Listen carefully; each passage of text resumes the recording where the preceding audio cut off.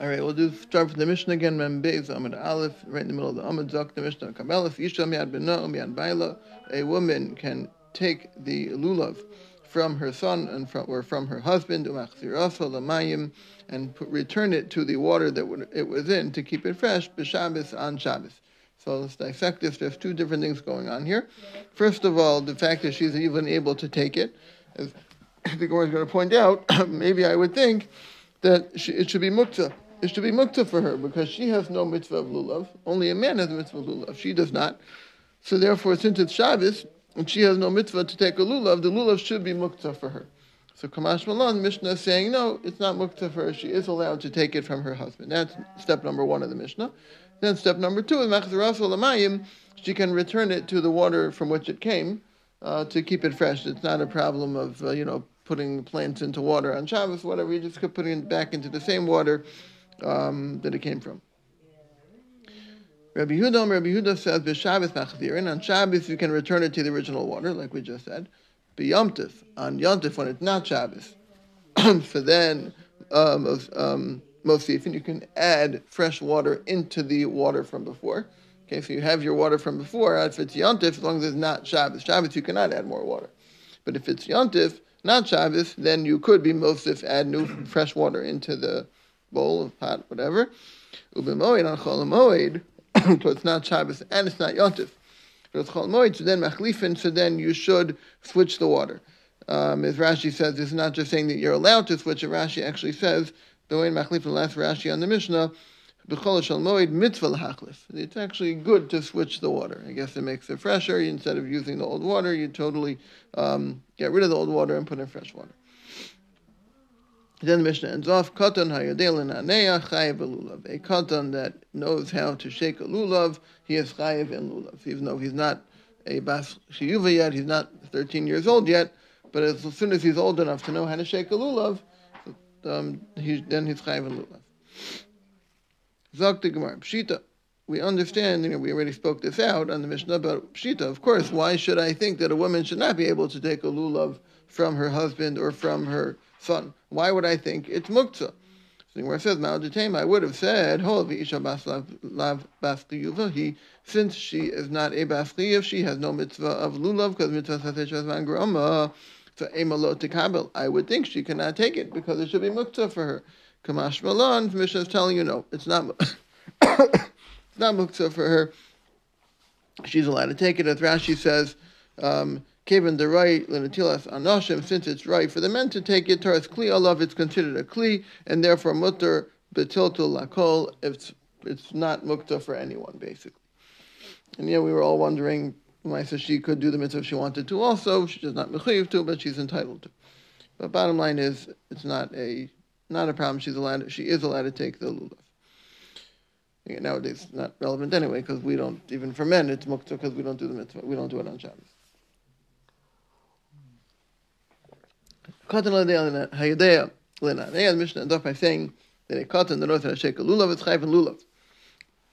So now the Gemara is going to bring a brayso that mentions a whole bunch of things that a katan should do as soon as he's old enough to know how to do them. Tana Rabbanan, katan hayadea lena. A katan that knows how to shake a lulav, chayiv and lulav is chayiv and lulav. L'f'atef, once he knows how to wrap himself, chayiv v'tzitzis, then he's chayiv and tzitzis. Lishmar tefillin, if he knows how to guard his tefillin, which Rashi says means specifically to not go into Beis HaKisei with them. I imagine it includes other requirements, so one has to be careful about themselves with tefillin, but Rashi mentions that specifically. So then, aviv lokech tefillin, the father has to buy him tefillin. Yodei ledaber, once he knows how to speak, aviv lomdo Torah u'kriyas shema, the father teaches him Torah and kriyas shema. Torah, what part of Torah does he teach? Amar Rabbi Hamnuna, Torah Tzivulana Moshe, Marasha Kilas Yaakov. That pasuk, we know we teach that pasuk to children as soon as when they're very little. That the Torah was commanded from Moshe, Marasha Kilas Yaakov belongs to an inheritance given through to the congregation of Yaakov. The first couple of things, the Gemara didn't say it. Lulav and tzitzis. It's also obviously only a chinuch thing. It says chayiv lulav and chayiv tzitzis. Rashi says the chalcha midivrayim. Right, the midrabanan, it's rabbanan chinuch. It's not that he's... Right, he's not a chayiv midoraisa. Right. Yeah, what did I say? Yeah, No, okay, yeah. Yeah, Rashi put right. Because yeah, the Brisa doesn't specify. The next two things says, right. The father should buy him and the father should teach him. Right. Yeah. Yeah. Okay, so the Torah is Torah to Moshe Marashik Yaakov, and Kriya Shema Mahi. What part of Kriya Shema does the father have to teach his son? Pasuk Rishon, the first pasuk. Obviously, when he's very little, you can't teach him the whole 3 parashas of Shema. That's very long. He's just learning to speak, right? To Heidei L'daber. He knows how to speak. He doesn't know how to say a full, 3 paragraphs of Shema. So you teach him the Torah to Moshe Marashik Yaakov, and you teach him the first line of Kriya Shema. That's where we stopped last week. The Brisa continues with more things, as if for when children are getting older. Once a child knows how to guard himself, what does this mean, guard himself? Rashi tells us, and we'll see from the continuation, this is referring to Tumah and Tara, which again, in our world, we don't think of so much, but now we just saw the Shiur last week, so it's more present. We understand more about, be careful about touching things, but things become Tameh very easily. So once this child is old enough to know how to guard his body from touching things that are tamei. So if you tell him, or if he knows this item is tamei, or this tumah over there, he knows not to bump into them with his body. So then we can assume, ochlan al gufo taro, so then we can eat al gufo, meaning we can eat tahar things that touched his body. We can assume that since he is old enough to know how to protect or prevent his body from touching tumah, so therefore we can trust, right? I think that's right. Did I say it wrong? Right? We don't have to worry if he touched taros that oh my gosh, the taros became tummy. No, he's old enough to know how to control his body. So we assume that we know that he's old enough to keep his body from becoming tummy. He'll tell us that. Right. We can trust him. Yeah. So therefore, if he touches taros, we don't have to be worried that he touched taros. The taros is still okay because he's old enough to, know what's going on. Lishmares Yadav. Let's say this is the next step, a little bit older. I don't know exactly what the difference is. The first case was not Yadav. Right, the first one was his body. That's what I said, his body, his gufo. Lishmares Yadav now is a different level. He can guard his hands, meaning even, people's hands are always touching things and whatever. He knows how to control where his hands are going to the extent that even his hands will not end up touching tumah, or if they do, again, he'll be able to admit it and tell us. So then, ochlan al yadav taros, we can eat al yadav, even if his hands touched on the food that are tahar, and we can trust him that his hands are tahar, and we don't have to worry that the food became tummy. So there's 2 stages. Again, the 2 stages. Hayadei lishmar gufo. If he knows how to guard his body, then ochlan al gufo taros. We can eat taros that his body touched, but not his hands, because his hand, that's a higher level. And then lishmar es yadav, when he gets even older, then now he knows how to guard even his hands. So then ochlan al yadav taros, we can even eat stuff that his hands touched, taros that his hands touched. Continuing, staying still with tumah and tara stuff over here. Hayadei lishoel. If he knows how to, it's funny, really, if he knows how to answer a question, meaning if we ask him, are you tameh, or did you touch tumah, and he knows how to respond appropriately, we can trust that he'll say yes, he'll say no, or he'll say I don't know, but he's not just going to give us a random answer. He knows what we're asking him, and he's going to give us an appropriate, correct, accurate answer. So then he doesn't know. Right. If he says, I don't know, but meaning he knows there's yes, no, and maybe, and he's going to give us the appropriate answer based on the truth, not just, whatever. So then, so we already said we'll trust him if he says yes, we trust him if he says no. If he says I'm tameh, if he says I'm tahar, we'll trust him, but let's say he doesn't know. He says that middle ground. He says, I'm not sure if I touched it. So then we'll go to the regular sfeika, the regular rules of Safek Tumah and Tara, which is that Bereshus HaYachid Sfeiko Tameh, that if it was in a Bereshus HaYachid, so then we assume that the Safek, we're going to consider it to be Tameh. In Bereshus HaRabim Sfeiko Tahar, if it's Bereshus HaRabim, we will assume that it's Tahar. Where does that come from? That comes from, and this actually makes it easy, it's always confusing. When do we say Safek Tumah is Tahar? When is it Tameh? Bereshus HaRabim, Bereshus HaYachid? It's very confusing. Once you understand where it comes from, it becomes not confusing anymore. It comes from Sota. Sota, obviously, is when a woman goes into a Rishus HaYachid, into a private area with a man she's not supposed to be with. And we assume that that's Tameh until proven Tahar by the drinking the water. And that happens in a Rishus HaYachid. So you see that in a Rishus HaYachid, Safek is considered Tameh. If it's in a Rosh Hashanah, she goes into Rosh Hashanah to a public place with a man she's not supposed to be with. We don't do the whole sota thing because Rosh Hashanah, there's no chashash. We understand it doesn't. We're not going to go through the whole process. So she's presumed tar because it's Rosh Hashanah. So that's where we understand the rule. So now we don't get confused anymore. Safek tuma in a Rosh Hashanah. So it's like sota. She's in Rosh Hashanah and she's tamei. So safek tuma in Rosh Hashanah is tamei. Safek Tuman Rosh Hashanah is tahar because we're not going to assume the sota didn't think Rosh Hashanah is Safek tahar. It's a wonderful limud, but it really, what's the shaykhis?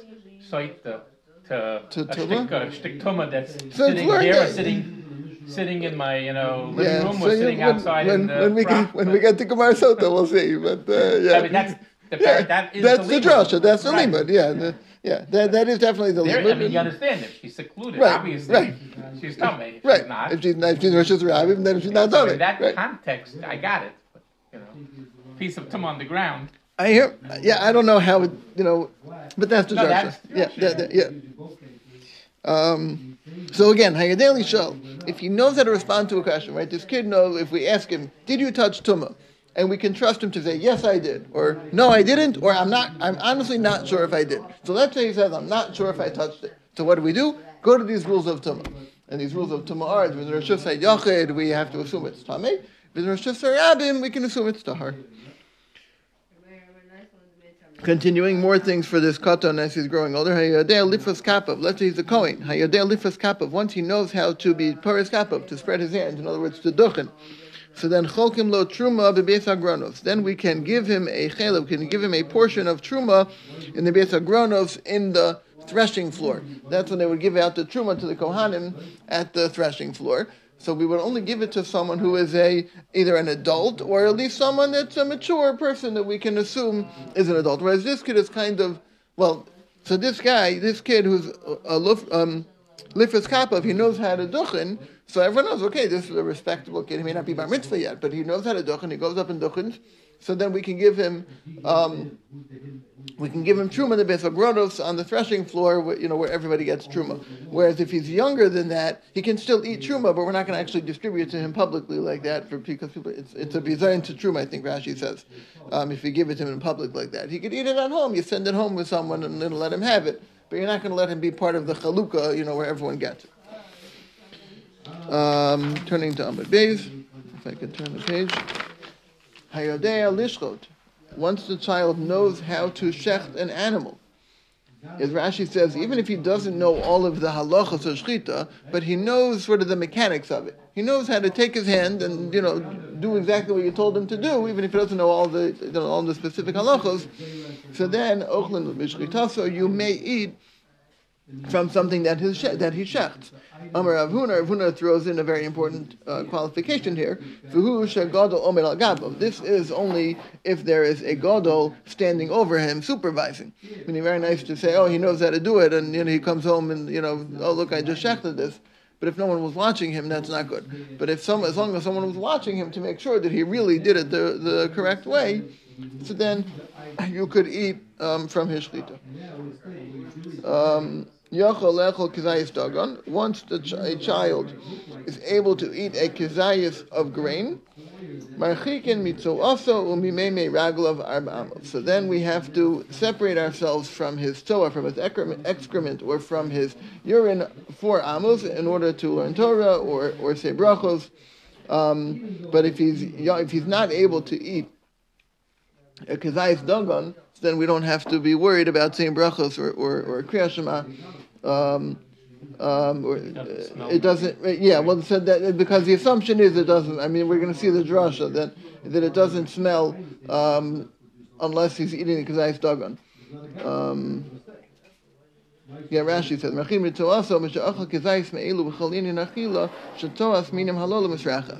those things will cause it to smell. But if he's not eating that, he's too immature to eat a kizayis dagon. So then it doesn't create the smell. Therefore, there's no problem with davening or saying kriyas shema closer, in the close vicinity of it. Amar Rav Chisda qualifies this. When we say he can eat a kazayis dagon, Doesn't mean he can eat a kazayis for the course of 3 days. It means he can eat a kazayis in one sitting, achilas pras, for a few minutes, whatever that shiur is. If 3 minutes, 9 minutes, whatever it is. It doesn't mean over the course of 8 hours. Amar Rav Chia Breder Rav Yeva. Rav Chia Breder Rav Yeva says ubigadol for an adult. Let's say this adult, for whatever reason, is not able to eat a kazayis dagon mechlechelas pras. He's sick, or whatever it is. He's not able to eat a kazayis of grain in this short amount of time, which a regular person could, but this person, let's say, can't. So he would still. The Gemara is sort of Rav Chia Breder Rav Yeva is kind of jumping on that. Someone might say, well, let's say I have an adult who cannot eat a kazayis dagan mechlechelas pras. So now, can I say Kriya Shema and daven, nearby the Zohar from that person? So he says no. Even if the person is not able to eat a kazayis dagan mechlechelas pras, you still would have to separate because the pasuk says. Now, where's this pasuk? This pasuk is in Koheles. The Yosef das Yosef machov. That a person has more intelligence, he has more machov, more negative stuff. Sickness. So basically, even if he's not eating a kazayis dagan, he's still creating enough of a foul substance that a person cannot say Kriya Shema or daven in the vicinity.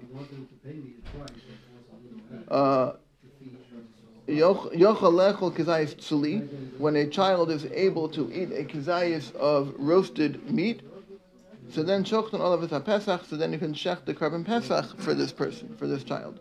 He can be counted. He can be included in the count. Shenamar, as the pasuk says, ish lefi achlo, a man according to his eating. That as long as the person can eat kazayis of the meat, he can be counted in the chabura. Rabbi Yehuda says that he has to be able to be mevarer, to clarify or discern the eating. What does Rabbi Yehuda mean by this? And he's saying this is the kind of person who could be included in the carbon pesach. So what does he mean, levarer achila? He can clarify or discern about the eating. Ketzad, what does this mean? Nosnim lo tzurar. If you give him a pebble, v'zarko, and he throws it away, and goes, you give him a nut, v'notlo, he takes it and eats it. He can identify what's food and what's not food. So once the child is old enough to identify what's food and what's not food, he can be counted in the carbon pesach, in the chabur for the carbon pesach. If he's not able to identify, he takes a Lego and puts it in his mouth. So then that kid is not going to, he cannot be included in the carbon pesach.